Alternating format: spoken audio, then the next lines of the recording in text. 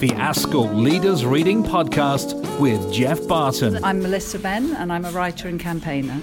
And Melissa, we're talking about your book, Life Lessons, The Case for a National Education Service. Now, this is not trying to write a manifesto for Labour or anything like that. You make that point clearly. Yeah. So give us a flavour what the book is about. Well, I suppose I'm trying to start a conversation, to be honest. And I think there's a lot of things that have gone wrong in education, particularly in the last 8 years. But I think we can see it as a trend that's been going on for 30 years, which is towards too much centralisation, too much soft privatisation, and maybe losing touch with what a good education is really about. So I set out some of those problems, but try to do it in a positive way, to say that now there is quite a spread of opinion that agrees that we're going in the wrong direction, so we could work together in a national way to move things on in a more positive way.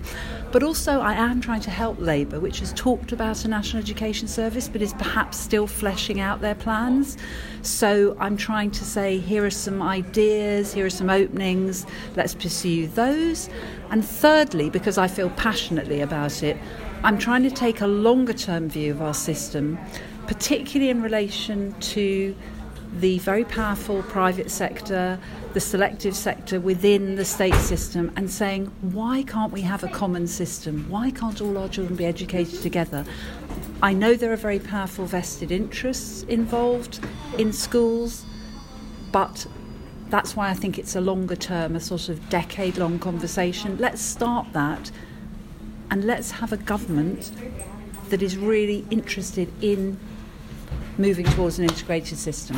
What struck me in reading it at the weekend, it is a much more optimistic book than I thought perhaps it was going to be, that it was going to be essentially saying, right, here are all the failings of the past number of years, and whilst there is that, what you then is to identify what the key drivers of change might be. And one of the things you aren't suggesting is let's change everything. It is about building the current system, isn't that right?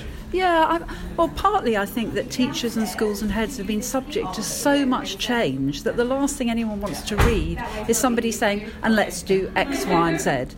Secondly, I think the problems are so deep-rooted that we need a conversation as much as we need a whole new bill of change. Although I do, slightly tongue-in-cheek, lay out at the end a list of things that might make a difference, but like a Queen's Speech type programme. But on the question of optimism, you know, I've been looking at education, thinking about it over a long period of time, and it's very easy, if you feel unhappy at things that are happening, to always be criticising, always be negative, and probably with great justification. But I've learnt in all relationships, including political relationships, we're always much more likely to listen to someone who's saying, OK, this is wrong, this could be better, let's move forward in a positive way. So I guess that's just the tone I've come to in my late middle age. There's a couple of very specific points you make, and they're kind of particular bones of contention. One is about selection and the 11 plus test and what's the effect of that. We'll talk about that. And the other one is around admissions, which you quite rightly say actually drives a lot of behaviour. So what is it about selection? Because we've got a government which is expanding selection at the moment. We'll have parents who presumably, if their child is going to get into a grammar school, will say, hurrah, my child's in a grammar school. Why particularly is the 11 plus iniquitous in your view? Well, I think we have to remember that as a nation we decided to phase out grammar schools in the 1960s, and now we have a head teacher. Theresa May is a bit like head teacher. The nation's headmistress. We have the nation's headmistress coming along and saying, let's go back to that system. So it's profoundly old-fashioned, but on the point of principle, I don't think any young person should take a life-defining test at the age of 10, which a lot of people do. I think that the 11 plus test is unreliable. I think it's unjust. It clearly discriminates on grounds of social class.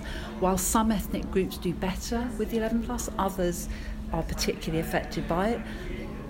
I don't think it's a way to run a school system, so I feel very strongly about it. I'm the chair of Comprehensive Future, which is just about to publish a document saying this is the way we could phase it out. And I think mainstream opinion within education and even beyond has come round to that view, that what we need is a really good school system that is non-selective and locally based rather than, and I'm putting quote marks around it, intelligence based.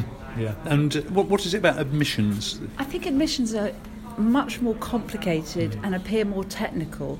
But what you find is that schools can use their admissions policies to filter their intake and to shape a more favourable intake, which is more likely to happen in a competitive schools market. And so what you've seen over the last 8 years is that the schools market has become more and more competitive because of the accountability system, but also schools were given freedoms in order to set their own catchment areas, set their own oversubscription criteria, and it's led to increased segregation. And yet again, those who lose out are those teaching and learning in poorer schools in poorer areas. And I think our aim as a nation should be to have mixed schools that form the heart of their community. It will never be a perfect system, but that's the direction that we should be going in.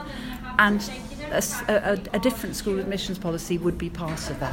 And the final question: writing a book is always a huge effort. What are you hoping might happen as a result of your book, Life Lessons? I'm hoping that people will start talking. I don't pretend to have all the answers, but I think I've got quite a few of the questions. And yes, I hope to provoke. I do hope to inspire. I particularly hope that within the political world and my own Labour family, if you like, that I'm offering some useful ideas and starting points and proposals that we can all debate for not the rest of time, but at least until Christmas. Until we get it right. Yeah, until we get it right, that's right. Melissa Benn, thank you very much. Pleasure. The ASCL Leaders Reading Podcast with Jeff Barton.